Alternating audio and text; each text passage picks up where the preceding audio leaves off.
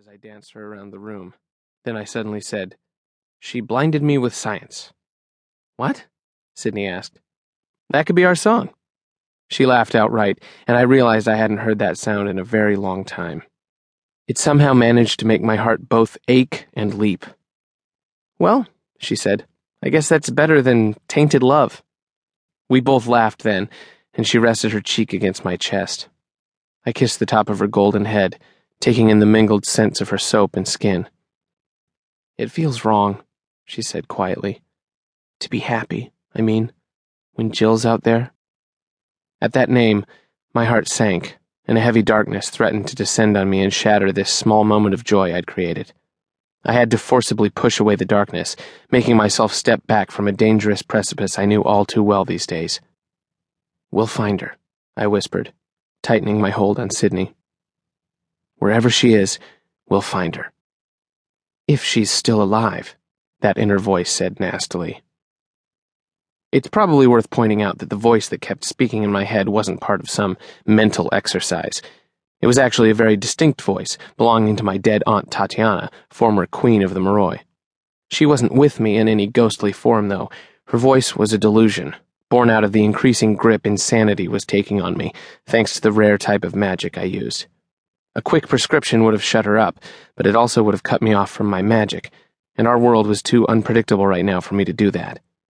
And so this phantom Aunt Tatiana and I had become roommates in my mind. Sometimes that delusional presence terrified me, making me wonder how long it would be until I completely lost it. At other times, I found myself taking her in stride, and that scared me even more, that I was coming to regard her as normal. For now, I managed to ignore Aunt Tatiana as I kissed Sydney again. "We'll find Jill," I said more firmly, "and in the meantime, we have to keep living our lives."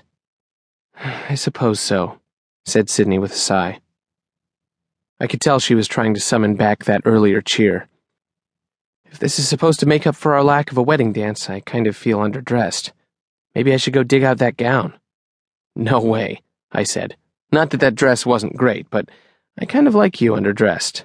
In fact, I wouldn't mind if you were a lot more underdressed." I stopped waltzing, or whatever dance move it was I'd been attempting to do, and brought my mouth down to hers in a very different sort of kiss than the one I'd just given her. Heat filled me as I felt the softness of her lips, and I was surprised to sense an answering passion in her. In light of our recent circumstances, Sydney hadn't been feeling particularly physical, and honestly I couldn't blame her. I'd respected her wishes and kept my distance, not realizing how much I'd missed that fire in her until now. We found ourselves sinking down onto the couch, arms wrapped tightly around each other, still kissing passionately. I paused to study her, admiring the way the candlelight shone on her blonde hair and brown eyes. I could have drowned in that beauty, that and the love I could feel radiating off of her. It was a perfect, much-needed romantic moment. At least, it was until the door opened. "Mom?" I exclaimed, leaping off Sydney like I was a high school kid and not a married man of 22.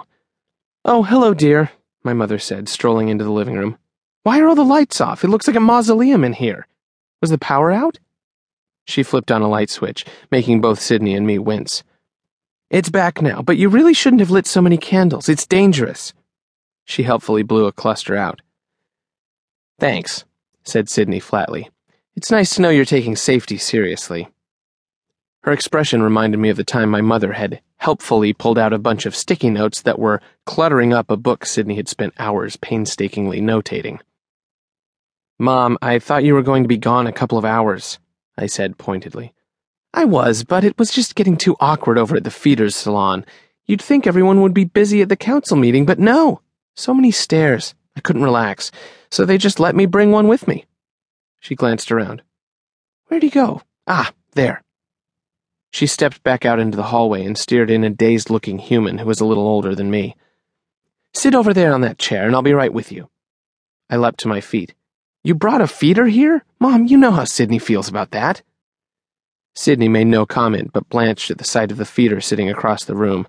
His eyes, dazed and happy from the endorphins he received from letting vampires feed off of him, stared around blankly. My mother sighed in exasperation. "What do you expect me to do, darling?